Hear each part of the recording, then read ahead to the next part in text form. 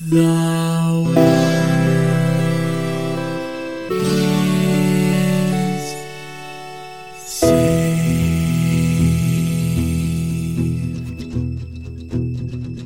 The living room's dark, save for light being cast from the big TV screen and the imminent sunrise that's teasing the one starry sky with whispers of morning. Knowing you may one day get to podcast fills you with determination. I have always been filled with determination, sir. It was not just that thing. It wasn't. I was born full of determination, and I will die full of determination.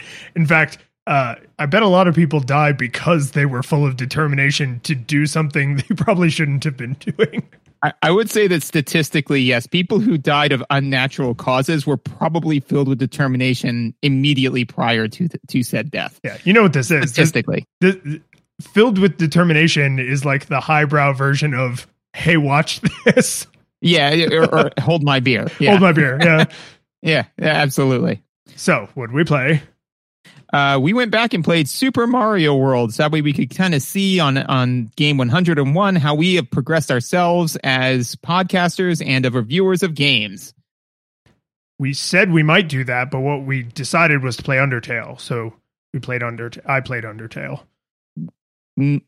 No, we said that we said that we were going to do Super Mario World, and then next time we were going to do Undertale. I remember it.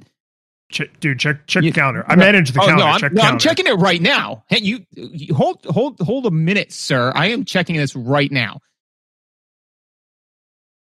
Okay, so I don't really think that it matters who's right or who's wrong in situations like this. I mean, really, we're just all on this earth to just kind of like get along, and really, does it really matter who's right? I mean, I don't think so. I think that the main thing is that I am now woefully underprepared for this episode. So hang on.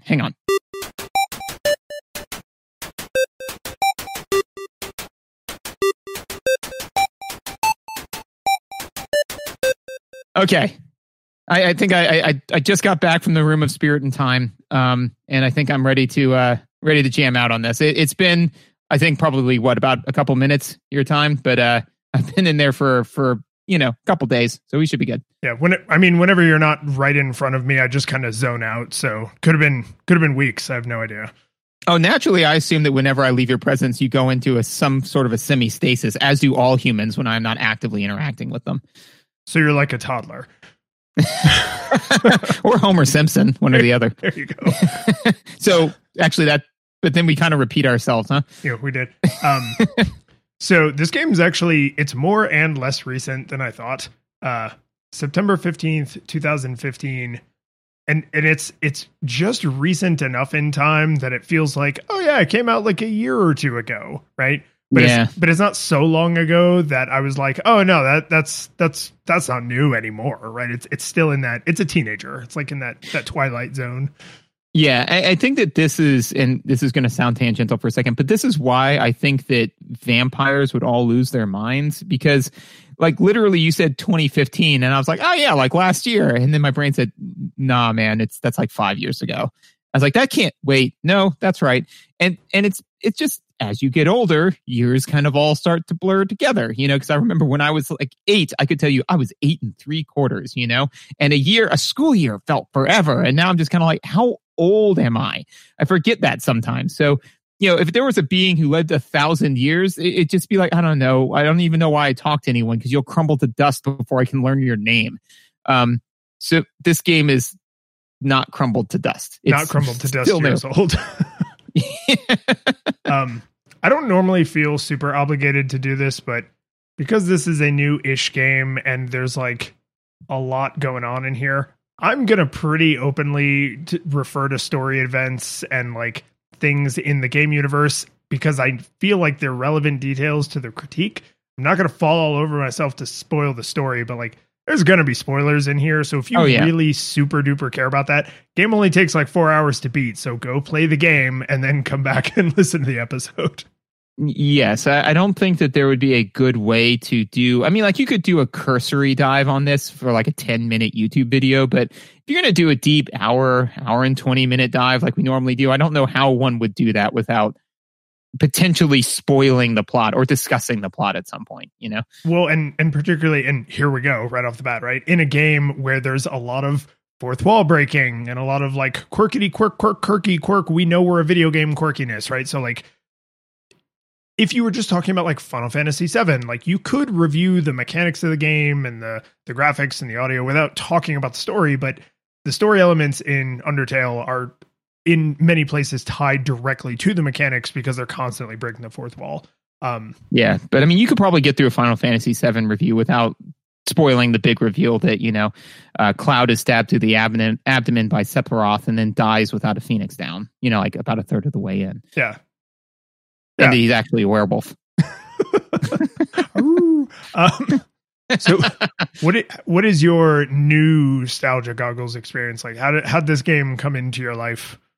So my nostalgia experience for this actually does inform some of my playthrough as well, which is I played I got this game maybe in 2018 as like, this could be a fun one for me to play with Teddy, in the sense of like I knew that he would not be able to play it, but I figured it would be colorful enough to like keep his attention, you know, so I could play it and he could watch.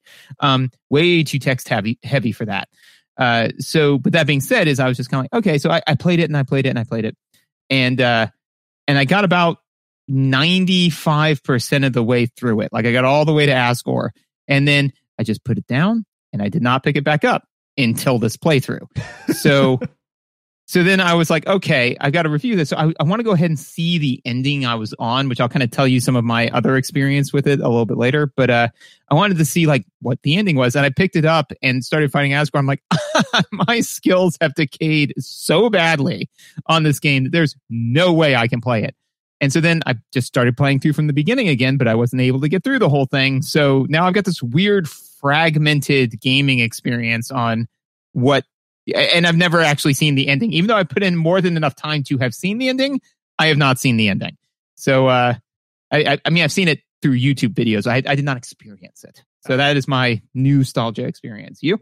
So this game, I didn't realize until we finally, because we actually attempted to play this for the show once before, right? Mm-hmm. So like we said like this was on our schedule, and then we had to bump it for reasons I honestly don't remember at this point. But this game has been like hanging around my neck like an albatross for a long time. And I did not know this about myself until we finally decided like, okay, this time we're going to play it because we want to play a nostalgia game. So let's get Undertale back into the rotation.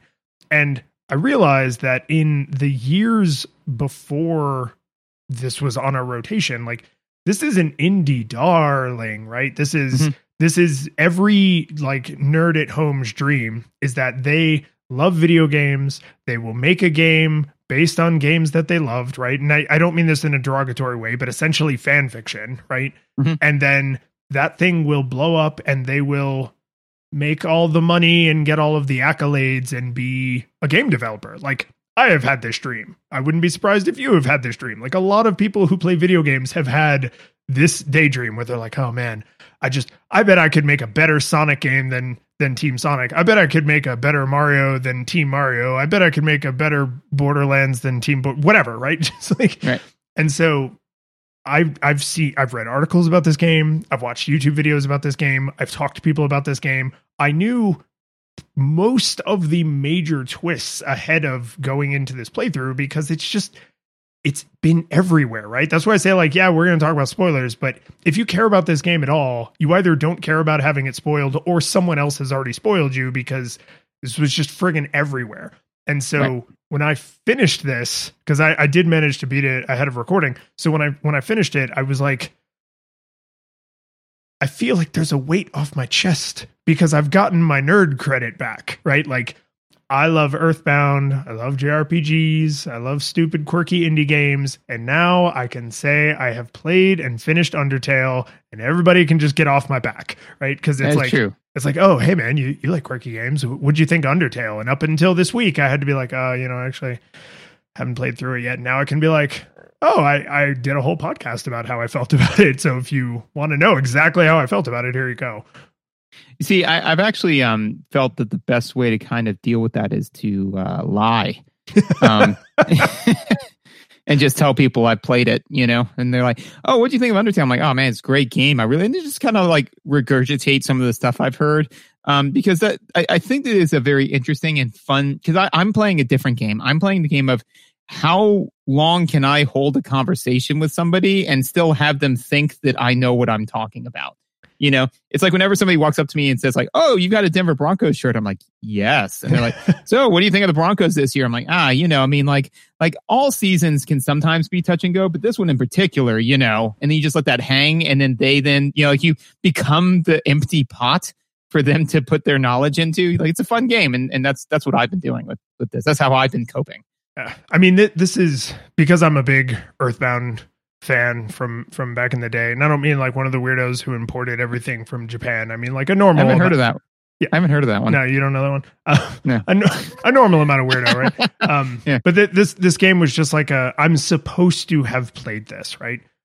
Right. So yeah, before we jump into it proper, we have to take a minute to thank all the people who like and review and comment and tweet at and send the fan mails and support us on Patreon and follow me on Twitch and do all of those things. Go outside of their house and yell at us. Yeah. Those people are my favorite. Oh yeah. No, they but I'll miss you most of all, Scarecrow. Really? We're right here. We're standing right here. So I mean, like all the people who subscribe and they're like, well, apparently none of our stuff matters because we're not screaming outside of our house. But now they know how to get into our good graces, which I feel like now we're back on even footing. They know what's expected of them. Yeah, it's good to set expectations. This is not technically a viewer request, but many viewers have requested this game. Up to as recently as the day of recording, where I tweeted something like, "I finally finished Undertale ahead of recording and I have feelings." And like 30 seconds later, someone responded to me and was like, "I look forward to it." I was just like, whoa, I really hope I don't disappoint all these people with whatever my opinion is. Or actively anger them, or that. Yeah, I mean, that's the thing. It's like, I'm looking forward to it because there's no inflection there. Like that could absolutely be a threat. Totally. Yeah. That's the thing about Twitter is everything is both like, "Hey, I'm looking forward to it," or "Yeah, I'm looking forward to it." Yeah. Oh, I'm looking forward to it. But before we jump into visuals, I do want to, as we are now going to be doing, thank our 16-bit hero Jacob for being a 16-bit hero on Patreon. So he gives us money. He helps make this happen. We appreciate that. Yes, very much so. Many thanks, Jacob. You are the best. You are better than us, Jacob. You are the best. Now I think we could talk about the game. Okay. So, the game, so visuals, right? Really, really clean visuals, in the sense of, not only are they, nostalgic in nature as they're going to be, they look like 16-bit, actually not even 16-bit, they look like 8-bit graphics, Well, go on. There's a smattering of different like pixel densities that I have some notes about, but you go on. Well, I'll give the first pass, and then you can kind of get into the weeds. But what I was going to say is that they're really clean in the sense of that they're not cluttered, messy. It's very, very clear where you are in relation, especially on the normal world map, not in the encounters. It's very clear where you are in relation to everything, things that you can interact with, things you can't, things that are walls, kind of how the world's built out. There's no Home Alone 2 syndrome where you don't know what's in the foreground or what's in the background. And even in the battles, it's very, very clear, like what you can in general, what you can and can't interact with. So basically, as far as how they facilitate you interacting with the game, I thought they did a good job paying homage to the older style of graphics, but at the same point in time, making it very interactable. So that's like my first pass. I got deeper notes than that, but no, I think that's true. I listed this as MS Paint graphics, which the more I read that heading, the more I'm like, wow, that sounds super derogatory. But everything looks like it could have been drawn in MS Paint, right? There's Mhm. very little detail. There's very, very little shading, almost nothing casts shadows or has dynamic lights. And when there are shadows, they're super like tonal, right? It's really important to that scene, like kind of contextually. And that's all fine. My problem, the thing that I noticed and was like, with is there are certain spots that are not necessarily the spots you would expect where suddenly the graphical fidelity skyrockets. So like when you go into a shop, for some reason, all the shopkeepers are like, that's more of what I would say is like 16-bit Super Nintendo-y kind of graphics. But then like the overworld, all of the monster sprites, all of the environments could all absolutely have existed on a Nintendo, right? So fewer colors, fewer pixels, less detail, less of everything. And then in the encounters, there's no character sprite. The enemy sprite is literally just black and white. I mean, it's what a pixel artist would call 1-bit, right? So there's the background is black, and then the character is drawn with just white, right? So there's on and off bits, and that's it. And this isn't to say that any of it is bad, but then you go into the shops, and for some reason, those are all like way higher resolution. They animate and they move and they have gestures while they're talking to you. One of them does like terrifying, like jerky neck movements, and it's really unsettling. He has way more frames of animation than almost any other outside of a shop, like any other character in the game. And I don't know why they did that. Like, it's just such an odd choice. Or at least I have a belief on why they did that. So it's not like no. I spoke to the designer. I spoke to Toby. Yeah, he's cool. He's pretty chill. Not the favorite of the designers that I hang out with, but it's top 5. He's gonna listen to this and be like, "Excuse me, sir, I have never like tappy tap." Anyways, no. He's gonna listen to this and then he's gonna turn and look at your picture on his desk, and there's just gonna be sad piano music as it like pans in on his single tear.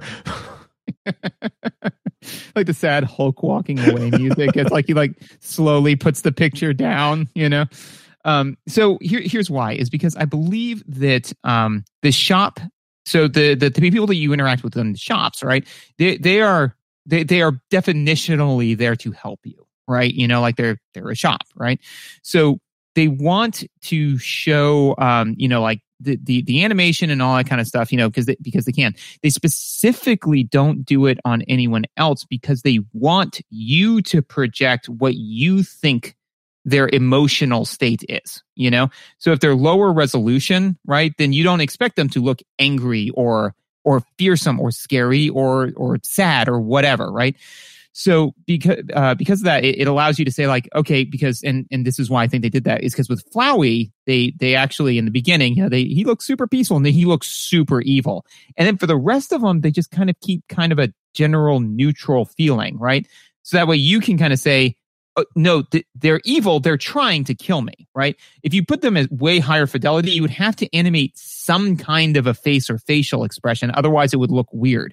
But at this lower fidelity, it creates more of like a blank slate for you to project on. So that way you can be like, oh, no, they're all bad guys. They're trying to get me. It's like, no, we never actually said that. You did that on your own. And you're like, oh, well, do I feel sheepish? Like, yeah, at least that's my theory. Particularly when you juxtapose shopkeepers and monsters, right? Because there are other people you see in the overworld in the towns that are not shopkeepers or monsters. So you only see their overworld sprite. But the main things you interact with in like an RPG sense are the shopkeepers and the monsters, right? So you're in a world of monsters. Technically, everything's a monster, but it's there's merit to that. And even if that wasn't the intention, it's not untrue that it's like, oh, here's a place where you can just decide if every wild animal is out in its natural habitat and you're observing it, or if they're about to attack you and you have to kill it. And by the way, we're going to punish or reward you later based on how you chose to feel about that. But we'll get to that. Yeah, and that's the thing. It's just kind of like if you see an 8-bit wolf sprite, it's just like, oh well, it's an enemy, it's an enemy mob, Whereas if you had like it was in beautiful 32-bit, right? Then you could be like, oh well, it's just a wolf. He's out wolfing around, or no, he's got like his hackles up, he's head down, like red eyes. It's like, oh that thing is an enemy. It's trying to kill me, But just ripping all of that away, then you just project onto it, and you're like, oh, that's trying to kill me. It's like, is it? Okay. And then they I'm on board with this theory. One of the and that was one of my notes, so thank you. I get to check that one off. So one of the other things is the level design visually very clearly funnels the player in my opinion. So there's never any point where you're like, where do I go, what do I do, so and that's something that, especially in a game that is visually represented so simplistically like this, it would be really easy to screw up, to where you could kind of be like, okay, I'm in a big giant world. Where do I go? And at no point, the only time when I really got lost was when after 2 years, I booted this game back up and I just went in the wrong direction. Like I couldn't remember which way was north and which way was south. So it just went for a little bit. I'm like, nothing's happening. This seems unlikely. So I just like double backed and I was like, oh, this is the way I'm supposed to go. But again, I didn't get lost in the weeds, and so it very much is like, we've chided games about this before, like Final Fantasy, blah, blah, blah, blah, where, it's like these huge, giant, sprawling backgrounds, but you can only walk on this one path. Hallway simulator. Yeah, a hallway simulator, right. But this is supposed to be that because it's not supposed to be an open world game. Like they want you, as far as the environment, they want you on rails because they don't want you exploring the environment and spending all your time there. They're like, we want you to have a very specific experience that you generate for yourself, So it's not like they say like, it's not, like a communist choice where no matter what you decide, this one thing happens, there is a lot of depth to your decisions, but they want to remove all of the other decisions you could be making because they want you making like the series of decisions. You know what I'm saying? So I'm not saying it well, but it's it's the visual affordance of the character's focus on their objective, right? All the child determination. That's right. all the child is determined to do is to get home, right? To leave the underground and to go back to the surface world and get out of Monsterland. Yep. And so if there was all of these like side paths and alleys and avenues and forks in the road and stuff, that would maybe be overwhelming, maybe be annoying if it turned out it was a hallway simulator and you can't actually go down any of those. But this feels a lot more like the child is singularly focused on getting from here to there. And maybe there are technically other houses and other towns and other alleyways, and you could go, like, when you're in the forest area, like, yeah, the monsters could weave in between the trees and go see what's over there in the forest, but the child can't because that's not what the child's doing. The child is going over there to the barrier to try and escape the underground. And so having everything be kind of linear like that sort of reinforces, like, this is what they're doing. Right. And it would make sense for the child's perception to be like, I am going in this direction, like I am trying to do thing A. Because, I mean, we both have kids. We've seen them do that, where it's like, I'm going to go do thing A. It's like, did you not notice the 15 things along your path that could have screwed that up? Like literally earlier today, my 2-year-old, while singularly focused on something else, picked up a glass of milk and full blown missed her mouth. Like not even by a little bit. And she went all in on that gulp. Like she literally, I just was eating pizza and I look up and I see her actively pouring milk all the way down there. And I literally, because Megan was like taking a nap, I loudly exclaimed, "Are you serious? How did you screw that up that badly?" And she's just like, I don't know. But that's the thing, is because she like literally from her seat, like the cup didn't exist anymore. She was just pantomiming at that point because she was singularly focused on something else. So that totally holds up. We got to talk about the text font and like character portraits, because this game has an absolute buttload of text, as you said at the top, and they go they lean real hard into different characters have different fonts that sometimes move in different ways. Sometimes they use colors in obnoxious ways. When Sans is explaining to you that blue attacks you have to stay still for, orange attacks you have to move for, what he says is, think of a stop sign. Stop signs are red, so imagine a blue stop sign. Yeah. But when he says this, he says that, and he says the word blue is written in blue, the word red is written in red. And then when he says, so imagine a blue stop sign is written in yellow.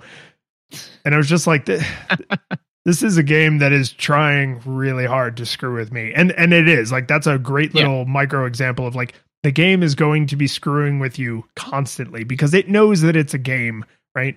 And so, like Papyrus has like a crazy, papyrusy sort of font. Sans has like Comic Sans, basically. The main character has the most generic sort of like, because they don't speak, right? But their thoughts and stuff are represented, and it's like the kind of generic, like RPG, Final Fantasy 1 font.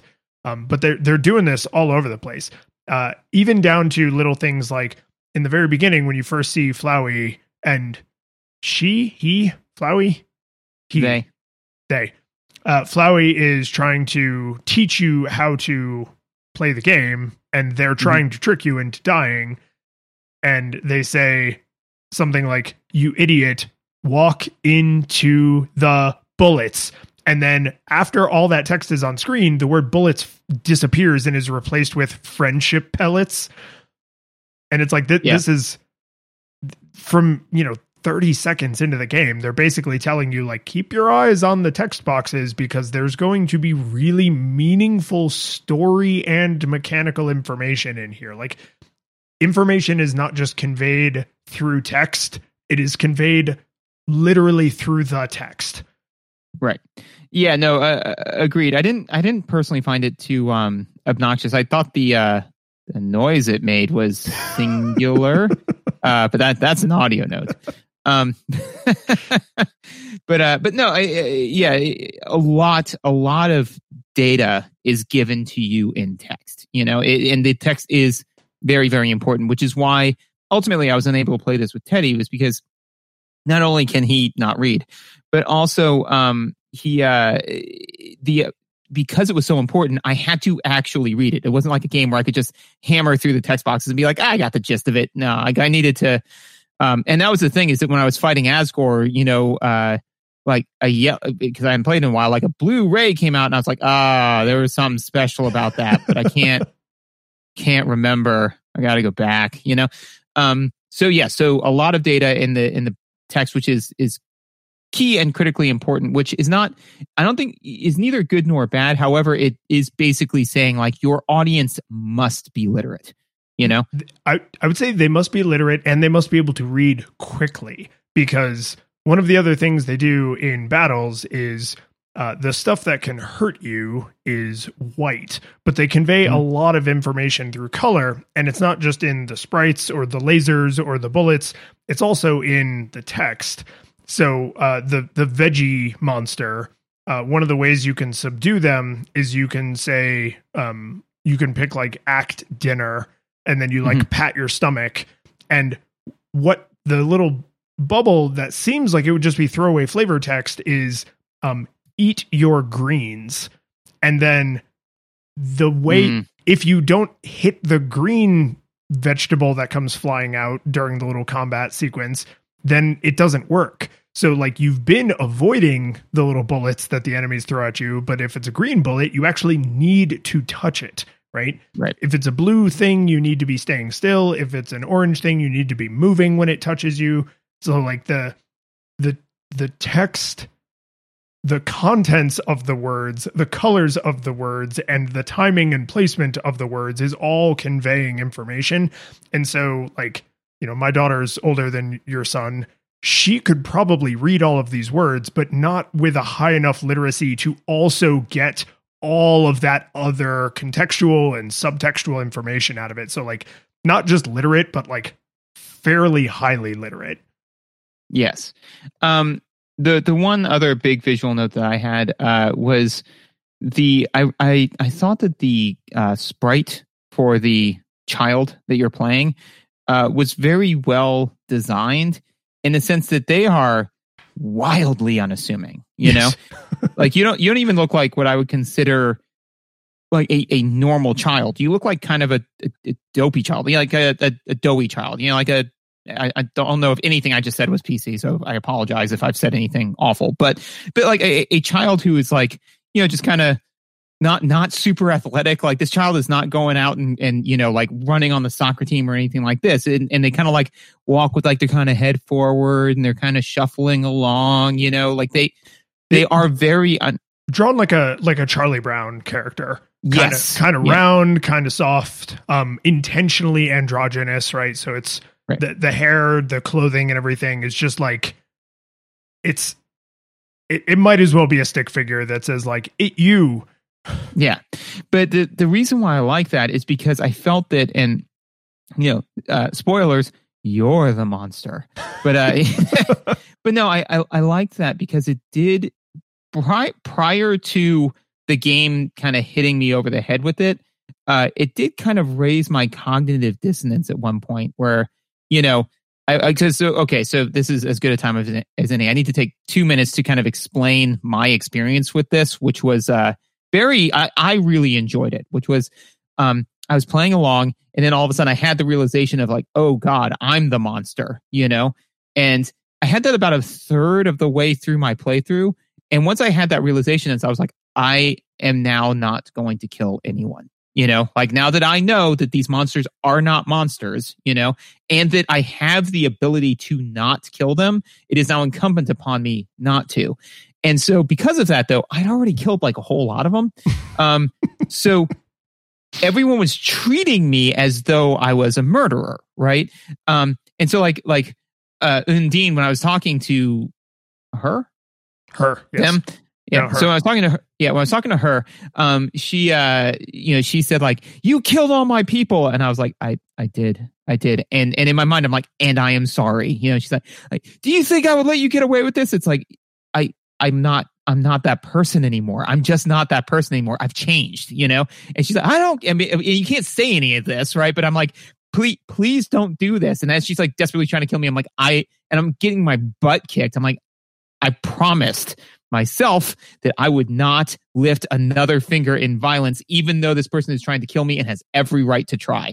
You know, so I was like, so it was really kind of meaningful to me to like kind of have that storyline because I thought about resetting the game, but I said, no, you know what? That's not how life works. You don't get to make a whole bunch of mistakes and then just go back and undo them. I now need to live with these mistakes. So all of that being said, the child being so unassuming, raised my level of cognitive dissonance to the point where I was able to kind of start making that assessment a little bit sooner before the game hits you over the head with it, where the game actually says like any human is 10 times more powerful than the strongest monster. You know, it's like just because they have, I think they have a soul, you know, it's the strength of their soul. Strength of their soul. It's just like leaps and bounds more powerful because as I was playing, I was like, man, look at all these monsters and this kid's just like, I'm just like this kid and I'm just like walking through them. That's kind of weird. Wait, hang on, you know, but again, that was just kind of in the back of my mind. So I think that they did a good job with the visual of the child because it does very much so. If the child was very athletic and if you were picking up armor and all this sort of stuff, you could be like, well, you know, he's putting up a fight. But it's like, no, man, I am in a normal purple tee and jorts. Like, ain't nobody ever been threatening in jorts. No one in the history of jorts has ever threatened anyone in jorts and been taken seriously. So I knew we were going to get to the difference in our experience eventually. So I'm going to share with you my anti-experience, but I also can tie this to visuals, which is awesome. So excellent. As I said at the top of the show, I knew what I was getting into.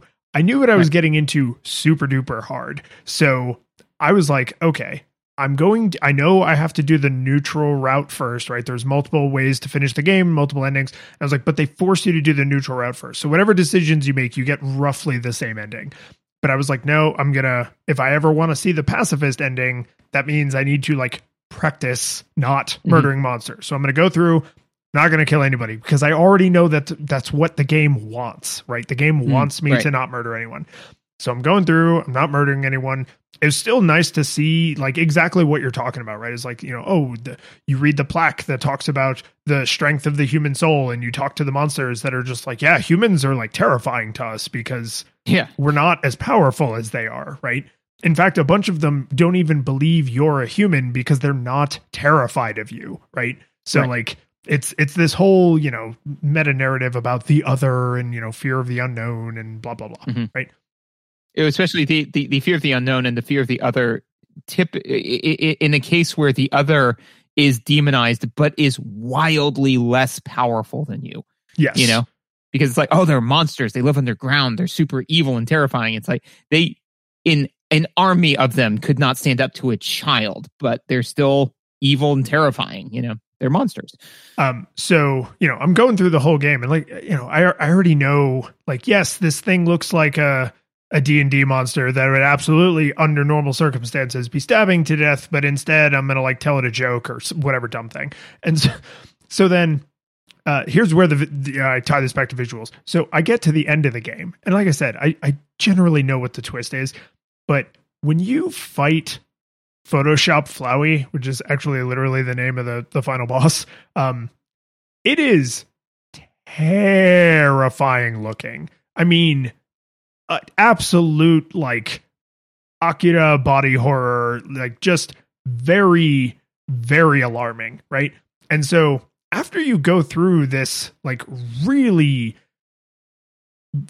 lots of violent flashing text on screen, just crap flying everywhere, big eyeballs and tentacles and right? So like you get through this visually very upsetting and emotionally and psychologically threatening experience, and then Flowey is like, okay, you win, like go ahead and kill me, and you just keep hammering spare. It's just mercy, mercy, mercy, mercy, mercy, and every time he's like, that if you let me live, I'm going to come back and kill you. It's like, mercy. He's like, no, really, I'm going to kill everyone. And like his face is doing that like terrifying quivering animation, and like his eyes are all screwed up and he looks like a psychopath. And I literally kind of put the controller down, because you're out of rounds at that point, right? Like it's just text boxes. And I kind of put the controller down and I stopped for a second and I was like, I would kill him. I'm not killing him because I know that that's what the game wants. The game wants me to not kill him, but no one who didn't already know to never ever kill ever would leave this situation with this psychopath alive. Like he is more than capable of hurting people you care about, because even if he's not capable of hurting humans, which you care about, he's absolutely capable of harming other monsters, which because the way he enters the scene is he kills Asgore. So like the whole thing is like his threats are not empty. He is guaranteeing you that he is going to go and enact violence on people you care about. And I was just like, I wouldn't let him leave. I would absolutely kill him, because I don't personally, me, the player, I don't believe in pure pacifism. And I don't have the power to like put this person in jail. So like, what are my options? And so like, I had kind of the opposite experience where you eventually realized like, oh, the kid looks unassuming, but is the threat. Whereas I was like, the flower looks terrifying, and super is it's a threat. Yeah. Well, and I think though that this to me though, and not to wax too philosophical or eat up too much time with this, but this to me is why games are art, and when people are dismissive of games, like when I say like, oh, like you should really check out this game, they're like, I don't play games. That's silly. I prefer watching dramas online. It's like, okay. So it is because literally, I would like to think that most gamers, but I know I have several times in my life, have had a moment in a game where you put the controller down and you sit back and you're actually given pause, to where you're like, what? I don't know what to do here. And like you said, like you knew mechanically what the right choice was, but you're like, okay, but really, like, let me truly empathize with this individual, these individuals, and this situation. What's the right call? Like, and this is going to be a little tangential, but one of the pinnacle ones for me was when I was playing Mass Effect 2. You're given an option to, it's spoilers for Mass Effect 2, but you're given an option to basically, the Geth are like these robots that absolutely hate you, right? And so you're given the option to either, like, you get into their mainframe and, you have like the kill switch. So you have two options: either A, destroy them outright, right? Like the entire species will suddenly die, or reprogram them to believe that you're the savior. And I actually put the controller down and had to think about that, because it's like, what is the right choice here? They're none of them good, and I mean, and again, this game for me, like it very much so made me say like, oh no, I am literally, I actually had the opposite experience where you said, I've been playing a game. Well, actually, no, excuse me. It was the same experience. We both had the experience of, I have been playing this as though it is a game. I need to treat this more seriously, So you were playing it like a game and you were gaming the mechanics. I was playing it like a game and just playing it like an RPG. And we both had that exact same moment of, oh no, wait, this game expects more of me. And I think that's something that I really appreciate, that games and game designers are willing to ask of their players, to expect more. Yeah. So. But I mean, I was, like I said, the fact that Flowey threatening me with the shaky text, because it's supposed to be, like their voice is trembling with rage, and the terrifying face. I was like, I know what I'm supposed to do. Like I've seen the end of this movie. I've read the last page of the book. I know what I am supposed to do. But God, I want to stab this stupid flower to death and just make him stop. Like, so that was like, for me, that was exciting, because I was like, oh, well, I know the trick. Like, hopefully I'll still, get emotionally invested. And like, it was right at the end. But right at the end, I was like, okay. They still got me. They still got me with that terrifying flower face. Yeah. And that's the thing, is that a game that even when you know, like you said, like you've already made the decision, because I've had a couple of other games, and I won't go into the details, but games where you have already mentally made up your mind as far as what you are going to do. And if the game can then, by the time you are actually doing it, the game can challenge you on that. It's impressive. So did you have any other big notes for visuals? The only other thing is, I just want to mention a lot of the characters, like Sans and Papyrus, they have faces in their text box. And I like that. I like when RPGs do that, because it's higher res, even though these are still super simple. But they can show like brows furrowing or teeth chattering, lip flaps while they're speaking, sad face, happy face. And I like that, because I'm not trying to project myself into every NPC. Like, I want to know how that NPC feels, because they're supposed to be talking to me and I need some sense of their emotion. And so I'm glad that they used that visual affordance, because as I think we're both about to say when we talk about the audio, the noise that characters make when they're talking certainly doesn't give you any useful information. No, it doesn't. I am sure, because this game is very well loved by many, many people. And I'm always open to learn more things. I am sure that there is a good reason for why every single letter that's thrown up on the screen is but I don't know what it was, and it got kind of tiresome, especially. It got exceptionally tiresome. Don't be gentle on this. This is annoying as hell. Yeah, and I was like, I don't know why. Again, I don't know why. Like when you said, like, I don't know why the 16-bit versus the 8-bit. I'm like, I can come up with a theory. I don't have a theory on this one. I'm like, I don't know why this was the call. This was, I don't know if this is the exact same, but this was my Mario walking in, Donkey Kong. Yeah.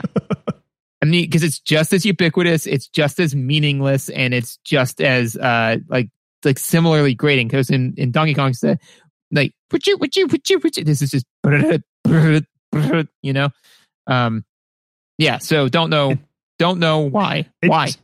So my projecting good intentions onto Toby is that this is a stand-in for voice acting, right? So Sans's text scrolling noise sounds kind of like right, like it sounds like someone who's just always kind of dopey chuckling, right? Like he's your buddy. He's not an idiot, but he's just kind of like a happy-go-lucky, like, you know, sort of dude.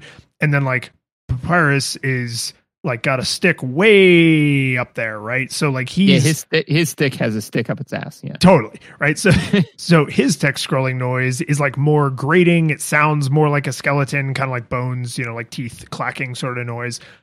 So different characters have different text scroll noises, which I'm sorry, it's not a stand-in for voice acting. It's just not. But I think it's like their use of color. It's like having the portrait inside the text box. It is a constant reminder of what this person sort of vaguely sounds like if you're reducing the sound of someone's voice just all the way down to like a base emotion.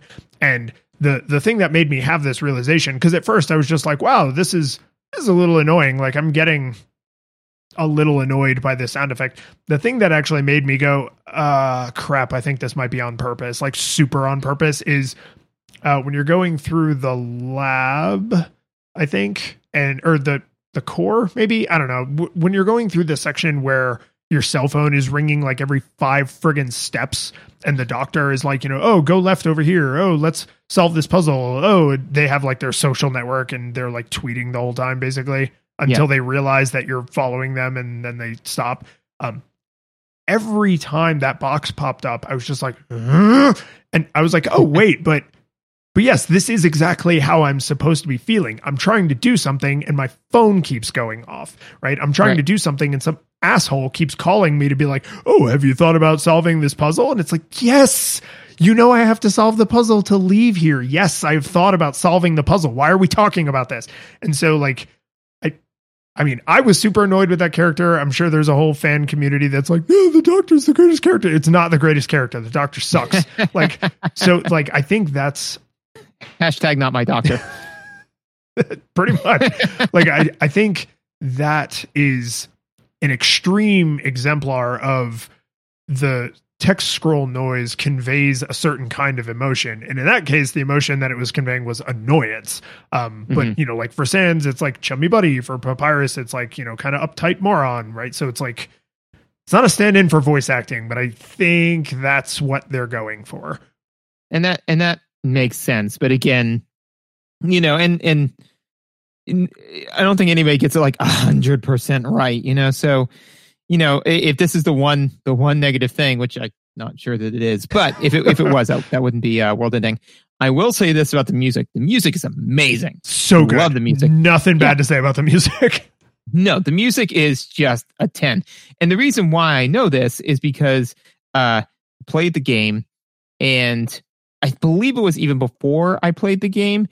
I mean, I have pretty much every one of these songs on my YouTube Music at least twice, because I've got like 2 different people's remixes of it, you know? Yeah. So, I mean, I have heard, you know, Megalovania or whatever, you know,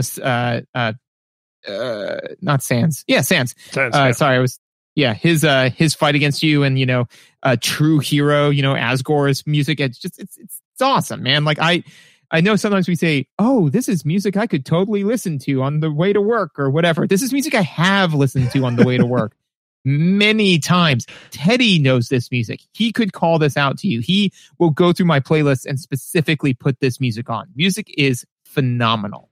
Yeah. And this is, I think I literally have this in my notes as this is the least debatable thing about the game.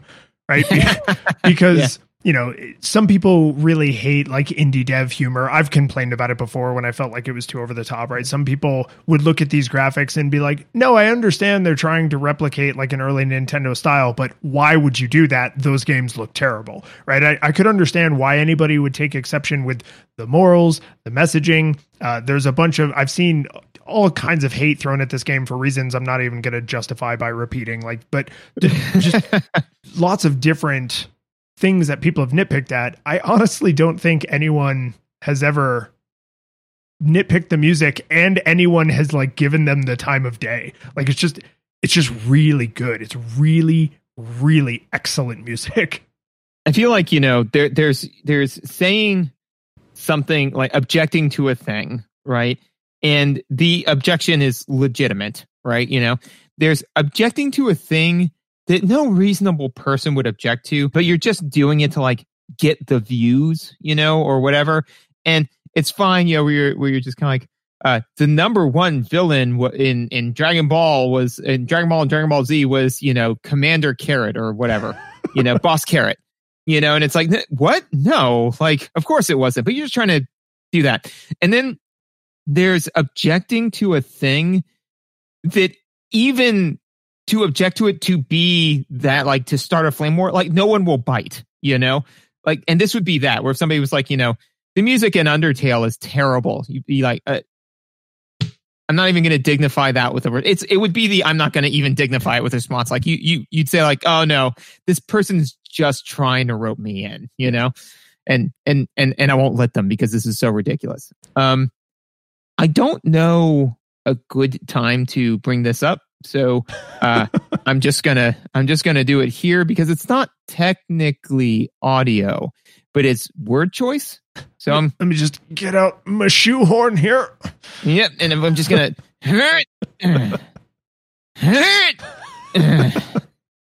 It's more like girdle tightening. And you got to leave that in. Normally you would cut out that type of vocal filler. Now the joke don't make any sense. You'd be laughing for no reason right now. Stays. But all that being said is that they are very specific with their word choice, and I know that this may be beating something over the head that's completely obvious, but I do like the fact that, you know, they refer to each other and as monsters, you know, and I think that, you know, when they say like we're monsters, you're human. You know, like it automatically kind of sets your expectation, and they do a very, very good job with like how they frame their words. You know, like, so for example, you know, they don't say it's not run away, it's mercy. You know, things like that where it's like, okay, because if it was run away, that's a different thing. But you know, you're actually giving this thing mercy, which means that so your choices are, you know, attack, right, act, you know, and then then item, you know, fight, act, item, mercy. Right. So, but because if it was run away, that implies that the monster can do something to you. You are running away from a thing. Mercy means that you are in command of that situation. It is whether or not you are going to end this thing's life or bestow upon it mercy, right? So I felt that the word choice that they picked for everything was very deliberate. And again, they, just like in Westworld, how they do a great job raising your cognitive dissonance to just that point. Like they modulate it just right, you know? Because when I was playing through this, I was like, mercy. That's weird. I'm playing this like weird little Charlie Brown kid. That's weird. I'm cutting through these monsters pretty easily. Wait a minute, you know? So I think that they kind of used all of that together, which I thought was well done. Well, here you go. I have one last audio note, and I'm going to try to stitch a needle through your comment all the way into a segue into controls and mechanics. So here we go. Ooh, yeah. No, I'm in it, man. Let's do this. This is not going to go well. So the word choice is not only very specific, but there are times when the absence is that's what's meaningful, right? Is that thing is taken away. And so what the last note that I had for the music is this game is not afraid to be silent. There are times when there's like a kind of whooshy wind blowing through the cave noise, but then there's times where there isn't even that. There's no music. Right. There's no Donkey Kong footsteps noise, right? There's just there's just total silence. Sometimes it comes out of nowhere, like in the middle of a fight or in the middle of dialogue, right? It'll go to total silence, sometimes other than like the text scroll noise. And in the fight with Asgore, at least on the first playthrough, it might be different on subsequent playthroughs. The first thing that he does is take his big trident, and there's a big like, and he destroys the mercy option, right? Yeah. Yeah. Yeah. So like the game, kind of takes its very particular word choice and this like big I'm doing damage to you sound effect, which is normally the noise it makes when you get hit, right? The slashy sound. And it's like it's using the absence of the word mercy and the you took damage sound effect to really drive home like, no, you have to fight. You cannot, no matter what you've been doing with every other encounter up until now, like you have to fight through this encounter, like it or not. It's literally not even an option on the screen. And so I think that was like an interesting way to point out to the player in case they haven't noticed, like, not only are we very particular about what's on screen and what's going into your ears, sometimes we're very particular about what's not on screen and what's not going into your ears, right? And then this brings me into like, I think first and foremost, we have to talk about what the battle mechanic is like. Yeah, so the battle mechanic is I loved it, man. I find as I've gotten older that it is very, very rare that I have the time or patience to deal with turn-based combat anymore. I mean, and again, it's just, it's a factor of there's only so many hours of it in the day, and I'm an adult, so like I can't spend a whole lot of that. I'm an adult with kids. I think that's actually the important thing, So there's not a whole lot of time to play video games. So there's definitely not a whole lot of time for me to like select an option, wait for an animation to play, select another option. The pacing becomes irritating to me. So the fact that basically combat both offensively and defensively is interactive is really cool. And not only is it interactive, but the visuals that they use with how the thing is attacking you makes sense to the enemy as well. So it's not just like minigame after minigame. It's, this particular enemy is throwing crosses at you because they have crosses on their outfits. So it's like they're hurling that at you. Or, Sans, when he fights you, he's got like these giant skull monsters attacking you and kind of all that stuff, so it's not just completely out of the left field. So I liked it a lot. So we need to take just a half step back to talk about the controls, because if I recall correctly, you played this on your PS4. That is accurate, yes. So I played this on PC because, again, like, I was supposed to play this game years ago when it was new because it's right up my alley, right? So I got it, I think, before it was even released on console, and then just promptly didn't play it. So the reason I say we have to talk about this is I'm not great at bullet hell games, period. But get good. Get good is right. But when you're having to do it with the arrow keys, I found it even more tricky, right? Because not only do you have to navigate the directions with 3 fingers and on the other hand than you would normally do movement on a controller, which is what I'm used to. But if you want to go diagonally, which you have to do a lot, you have to, now it's 2 buttons, right? So like these are not inputs that I'm used to doing under duress with a slow, sluggish character sprite that I'm controlling. Like this, I struggled, like teeth grinding, struggling with some of the combat mechanics because I was like, this is not my jam, period. And I'm essentially playing in a way I would never even consider controlling this character, right? So like, this was your original Doom 2 controls. Yeah, I mean, it literally is. It's Z and X on the keyboard. It is literally those controls, right? So, yeah. So like, so I did finish the game, right? Like I beat it. So I muscled through, but I was like, God, my kingdom for a thumbstick. Like I felt so handicapped. And I literally said that out loud to myself. I was like, God, I feel handicapped. And then I went, wait a minute. Enter is confirm, shift is cancel, and the arrow keys to control, you could play this game one-handed if you're playing on a keyboard. I was like, that's kind of cool. Like, I don't know if, because you can also use Z and X for confirm and cancel. And I was like, I don't know if they did that on purpose, but I bet you can't play this one-handed with a controller, right? Like, I'll bet you have to use two hands on a controller, but for some reason on a keyboard, they just decided to make it it's right hand only, but it's one hand accessible. And I was like, that's kind of cool. Yeah, there you go. No, I didn't have those problems because I'm, good at video games. Yeah, that's it. It's not because you were using a vastly superior omnidirectional input device. No, not at all. No. It's because I am good and at these things, and as a person, like I'm not a butter side downer with kinks in his soul. Yeah, that's a Dr. Seuss reference for the. For those of us that either A, read Dr. Seuss a lot as a kid and remember it, or B, currently have children and are reliving it. Anyways, so no, and also too, bullet hell games I didn't know this until we really started doing the podcast, but I played a lot of bullet hell games when I was a kid. So they are more so my jam. And so, yeah, so this was kind of up my alley. Right, like I said, right up until I took a 2-year break from it and then went back and tried to beat the final boss.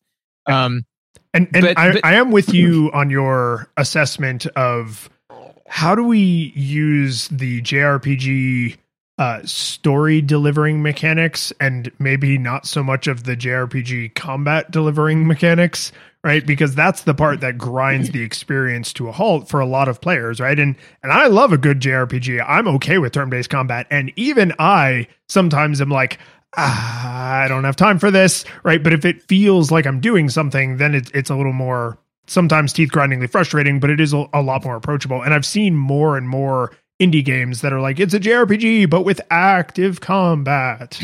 Right. Well, and also too, though, I think that it's it having an active combat role is 100% critical to the nature of the pacifist run. So that doesn't work if all it is, because then it becomes a puzzle game, right? Because if you didn't have active combat, right, it would be like, well, I have to pick act, and there's an 80% chance of it working, so I have to do thing A, B, C, and D, and they would always have to work at a certain percentage rate in a certain order, right? But adding a skill challenge to it that is decidedly easier if you're higher level because you can make more mistakes, right? And it's a skill challenge that is purely defensive. It's you trying not to get murdered while you're trying to figure out how to not kill your opponent. Exactly. So I mean, it is not only beneficial for me because I enjoy it more, but it is critical. It is core to the game. Like there's no way it would work otherwise, or at least I can't think of a way that it would work. Which actually that feeds nicely to one of my notes, which is I was playing the Redeemed Villain. It's hard, dude. It's hard, and I appreciated that because I was like, okay, I'm no more. This far, no further. No more mutants, right? Like, I mean, not that horrible, but because I said like, no, the opposite of that, right? Lots of mutants, all the mutants, not all the mutants. But no, I said, like, okay, no, I will not. I have learned from my mistakes. I will not be this person anymore, right? And as I kept playing it, so I was like, I'm only going to be able to skate off of the levels of my bad deeds for so long, because the game was pretty easy, but it was getting harder, and I had to start scrounging around for more health items because I wasn't, I mean, I'm way better than you, but I'm not good, I'm not good. You suck. Thank you for being a good sport. Anyways, but so that's the thing is that by the time I was starting to get when I fought what was his name? I'm blanking on it, but the disco guy, the robot, crap. It's Matter something. Yeah. Matterhorn. It's not Matterhorn, but it's something like that. So when I was fighting on the Matterhorn, wait, isn't that the Yes, it is. Yes. Okay. All right. It's not the steak that Homer eats. Yeah, I mean, it's a mountain, and then it's also a roller coaster, Disneyland, I think. Yeah.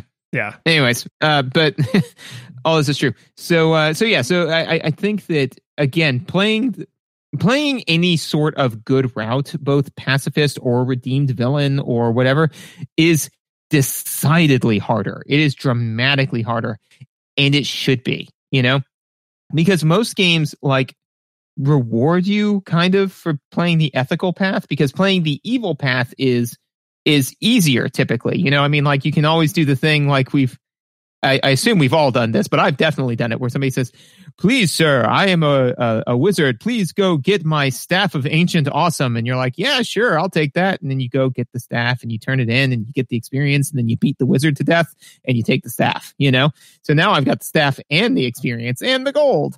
And so that's the thing, is that the game rewards you and makes the game makes the game easier to like play good, because playing evil like has its own like, little rewards and setbacks. But this game is saying like, no, being a good person, doing the right thing is harder, because it is, and it should be, And so I think that the game drilling that, and the way it drills it in mechanically is so seamless, because you just don't gain levels. That makes sense. It's not like, oh, well, because you're making all of these good choices, we're going to punish you. It doesn't feel like the game's punishing you. It's just harder. And the fact that they pulled that together, I thought was pretty seamless and very well done. So let's talk about sparing monsters. Because I'm going to be honest with you, because I knew what I was getting into, and because I knew we had to do this on a schedule, and because I had played this game once before when I knew we were going to do a review for this previously, I absolutely had a reference for which actions were required to spare the different monsters, because I was like, okay, the first time I played through this, I did just muddle through, and I did have to take notes, and I know what is involved in the trial and error of do an action, see if I can eventually spare them, try other actions, make notes about what works, so the next time I encounter that monster, I can do it faster that time. And I was like, so I've already lived that frustration.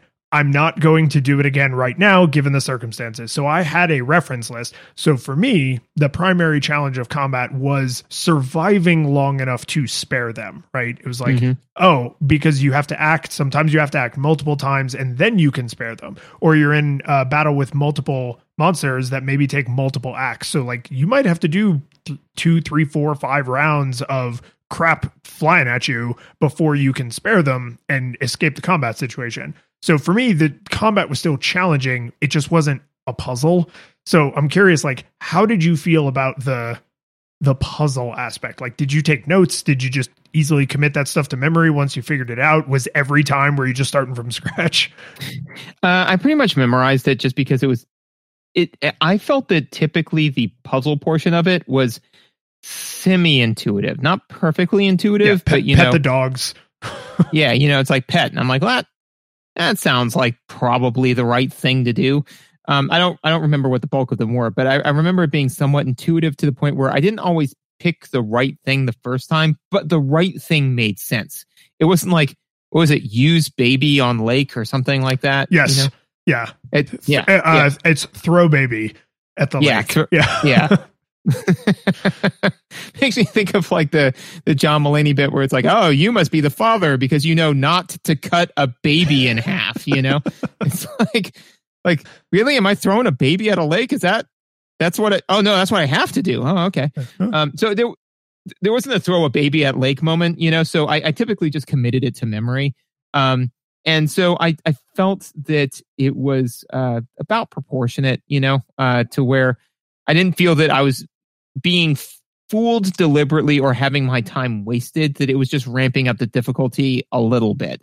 Because again, you just have to survive longer, Yeah, I mean, that's how I remembered my experience being the first time we did this, like a couple of years ago, and I wasn't looking it up. I just wanted to make sure, because I was like, crap, like this is supposed to be kind of like a core, puzzly, like, oh, you have to figure it out. But I think there are in-combat hints for a lot of it. Like, you do something, you get a textual response of some kind, because the monsters all speak during combat, right?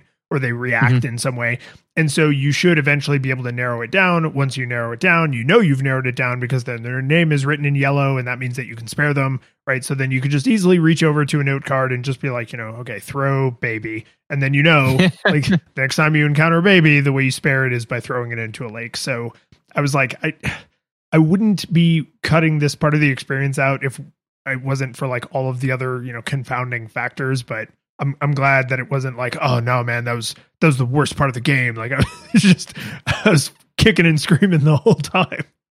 Yeah. Like I wish I was dead. My life, and by extension, everyone else's, is meaningless.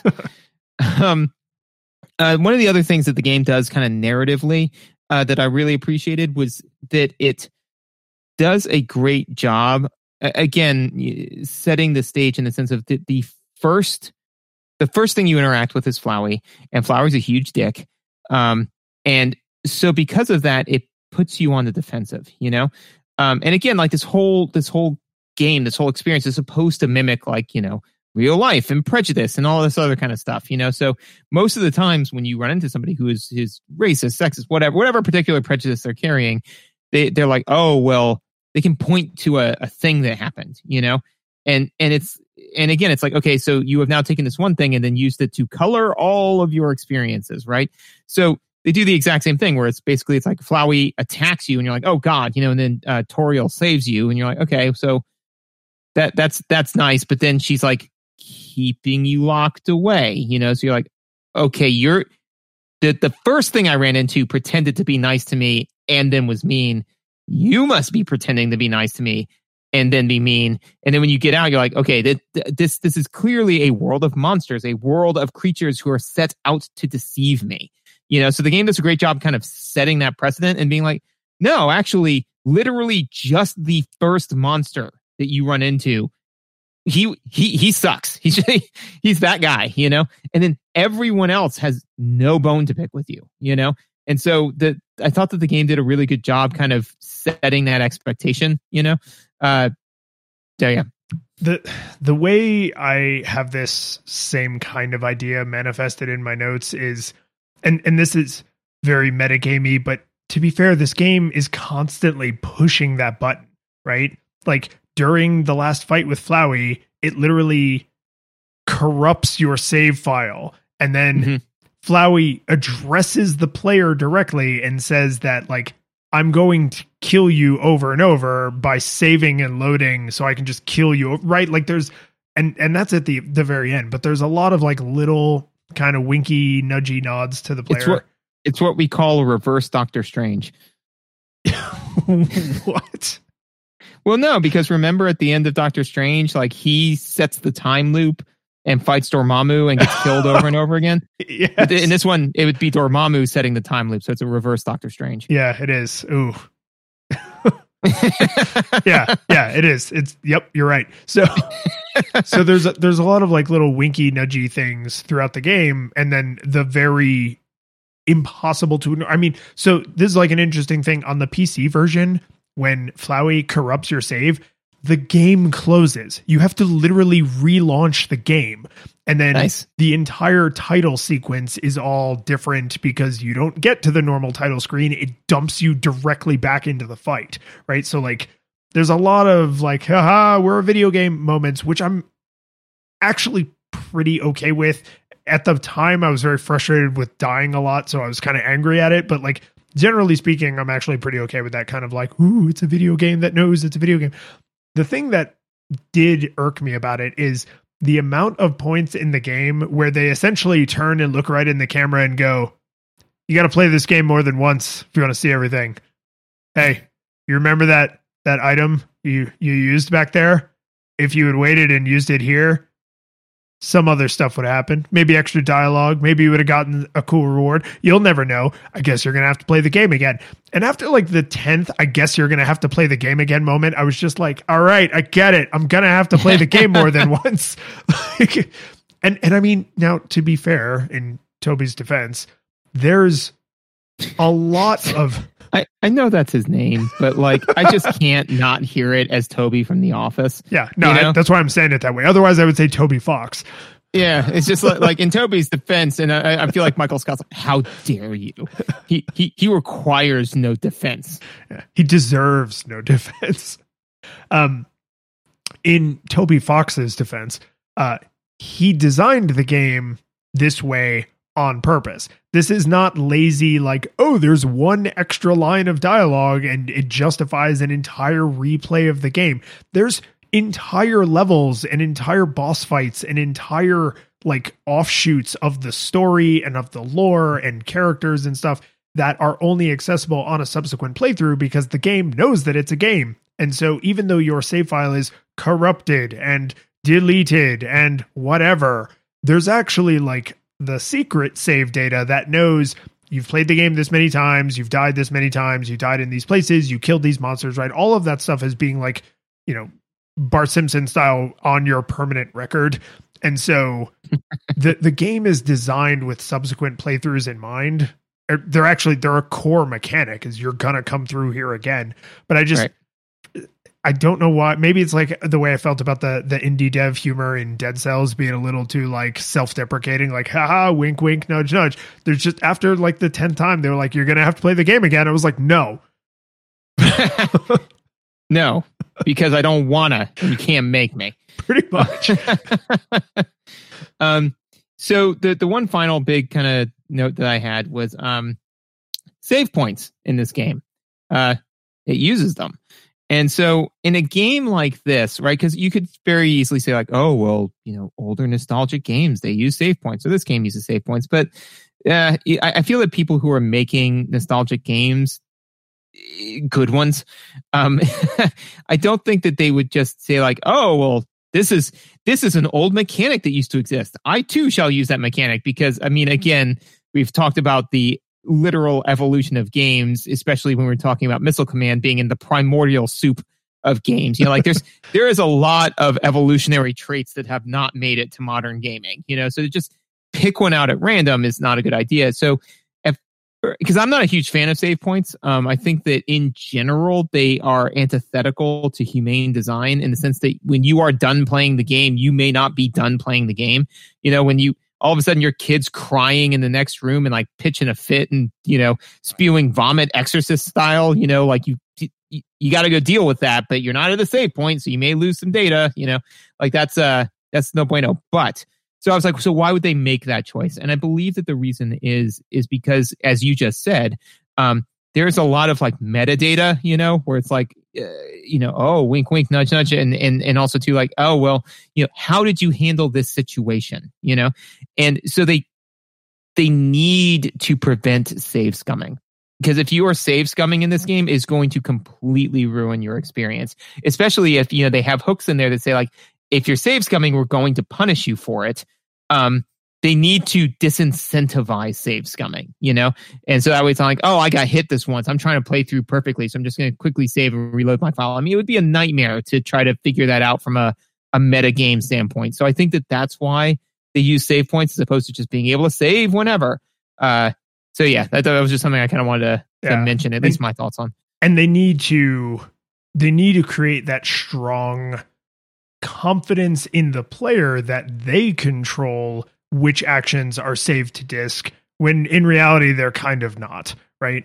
Because I mean the save points do actually save the game, but then there's this there are certain areas of the game that have checkpoints. The last bosses have checkpoints in them, and when you continue, it makes it look like it's loading you from your save, but it's actually not. It's putting you back there and it's restoring your health. And the thing that drove that point home to me is I know exactly how many times it took me to kill Asgore. It's 6. And the reason I know that is because when you start that fight, if you talk to him 3 times, you can like wear him down and it lowers his attack and defense and it makes the fight like a little bit more manageable. If you have Toriel's butterscotch pie and you eat it, he recognizes what it is and that'll also lower his stats. So unfortunately I'd already eaten the pie, but I could talk to him. So every single fight I had to talk to him 3 times because I was like, there's no way in hell I'm going to be able to win this if I don't lower his attack because I'm not good at dodging his attacks. And so the first thing you say to him on the second time is, you remind him that he has already killed you once before, and it makes him feel bad. And then, Nice. and then the next time, so now you're on attempt number 3, you remind him that he has already killed you twice before. And then it just increments each time. And so the last time is like, you remind him he's already killed you 5 times before. And then that's the battle I won. And I was like, I know exactly how many attempts that was. So yeah, it's interesting because it's not that you know what it you know what it is. You're like, oh, I'm just reloading my save. But it's like, no, actually, you're being shunted into an alternate universe. It is the Rick and Morty episode where Rick builds Morty save point. The save remote. Yeah, where he's just like, oh, no, I was just shunting you into a different universe with that Morty and then murdering that Morty. You know, it's exactly that, where it's like, oh, I'm just reloading my save. It's like, nope, shunted into a different universe. Yep. So that's kind of cool. I didn't know that Rick and Morty cribbed stuff off of Undertale. It's good to know stuff. The only other thing I have to say about the overall kind of like game mechanics is this game leans really hard on quirk. Like the visuals are quirky. The music's actually not terribly quirky. It's a little eclectic because there's a lot of different kinds of music, but it's not particularly quirky. The text sounds are super quirky. All the battle mechanics are super quirky. The story's super quirky. Quirkity quirk. Like they lean really hard into that. And right now, in this moment, calmly having a conversation with you about it, I'm totally fine with that. When I had died at a boss like a bunch of times, or when something frustrating was happen, and then the game was like, oh, hey, look at how quirky we are. I was like, shut up. So like it created this kind of antagonist, right? Because if you're playing like a Dark Souls and it's like, you know, oh, this Lich Dragon ate my heart out again. Like you're mad at the Lich Dragon. You're not mad at the game of Dark Souls. But when the game's like, look at how quirky and fourth wall breaking we are, I'm like, I hate you, Toby Fox. So like I'm really glad I was able to finish this and then have like some time before we recorded, because I was intensely aware. I was like, I need metabolism time. Like I need to digest this meal before I can talk about it. Otherwise, I'm just going to be like, it was quirky and dumb, and I hate things that are quirky and dumb.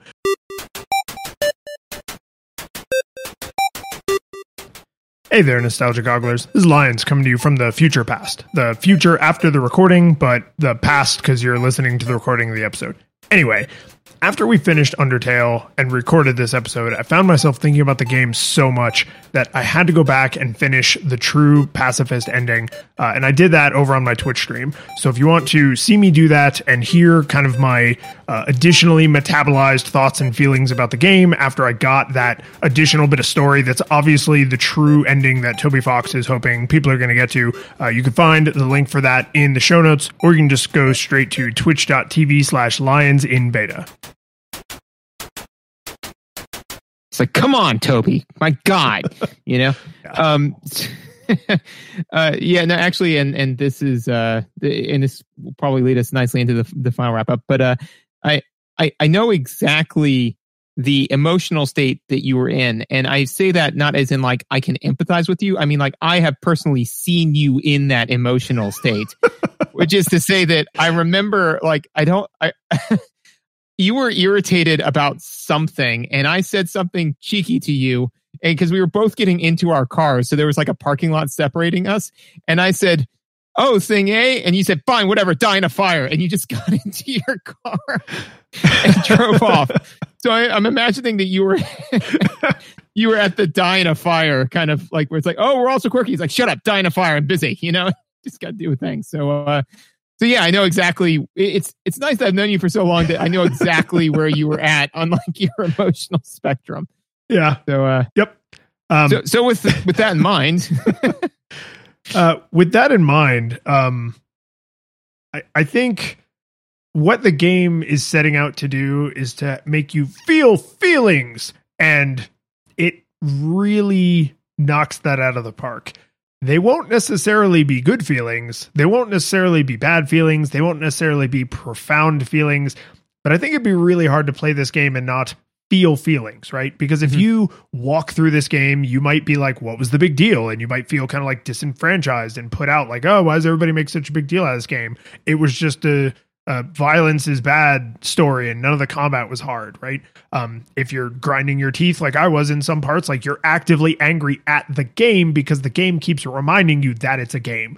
If you don't know what the twists are that we just spent 90 minutes spoiling, then like you might get to the realization you had where you're like, oh my God, I'm the villain. And like that might be something you've never experienced in another game before. So for a game that is basically like, let's make the player feel something strongly and then have all of those different possible feelings be like worthwhile, like it's a worthwhile experience, kind of whichever one of those paths you end up on, I think is pretty spectacular and explains why this game is such an indie darling. It's for me like no nostalgia goggles required. Like I could recommend this to anyone that I think would be able to enjoy the fourth wall breaking. Like that would be my hinge, right? Someone who's like, I'm not really good at bullet hell games. I'm like, you'll be good enough, right? It's fine. Or like, I don't really love JRPGs. And it's like, it has the good parts of JRPGs. It doesn't really have the annoying parts of JRPGs, right? Like, but the graphics kind of suck. And I'm like, yeah, but they're simple on purpose, right? Like, and the music's amazing. So there aren't really any other things about the game where it'd be like, oh, maybe this isn't right for you, except the meta stuff.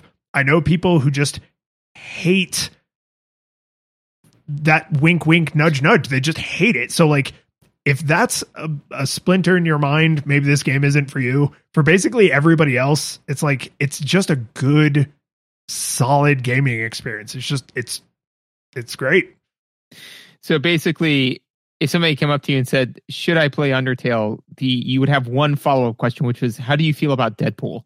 And and they'd be like, what? You'd say, no, I promise you that this is actually a very salient question. This makes sense. I swear to God. They're like, I don't know. Like, I kind of like it. I think it's funny. It's like, okay, you're good. It's like, man, I cannot stand Deadpool. All that like smiling to the camera stuff. It's like, oh, you know what? Actually, then no, this is not for you. Yeah. So I also agree. No nostalgia glasses required. This is a incredibly solid game, both mechanically, as we said, is in yes, it is definitely a feelings game, but I think that it's for me at least, it's a challenge your preconceptions game. You know, and this is not the first game to do this. I pray that it's not the last. Well, actually, chronologically, it's definitely not the last. Another one that I can point to that came out recently is The Last of Us 2, right? You know, where they force you to play as the antagonist, you know? And so I think that the more games like this that we have, the better, because not everyone's going to play The Last of Us 2 and not everyone's going to play Undertale. But the more games we have like this, they kind of say, hey, you've played a million JRPGs, right? But have you ever taken, or even like Chrono Trigger, it's like, have you ever taken a step back and realized that you just went into somebody's home and ransacked it? Like, is that okay? Is that an okay thing to do? Because I think that it teaches the skill of reflection, you know, to just kind of say like, hey, I've done this a million times. Is this okay? Because I had to challenge it in the video games and now I'm being challenged in real life, you know? So realistically, I don't think that there's too many things that you could directly change. You could tweak some things. I don't really think there's anything you could truly change, lift out, or that I would in this game that wouldn't cause the whole thing to come falling down. So if Toby came up and said, hey, I need to do a complete overhaul of the game, I'd be like, no, God, no, please, no. The curtain falls, the music plays, the credits roll, then it all fades to black, and you're left by yourself. The fanfare is gone. There's no player two there by your side to share victories won. But as you slowly progress down the hall to your bed, a few great events leak back into your head from the time that you spent traversing the land, battling evil, fighting the darkness, just sword in hand. Your memories creeping with the edge of a smile. You rise again. What you lost for a while, you're gonna think back much less.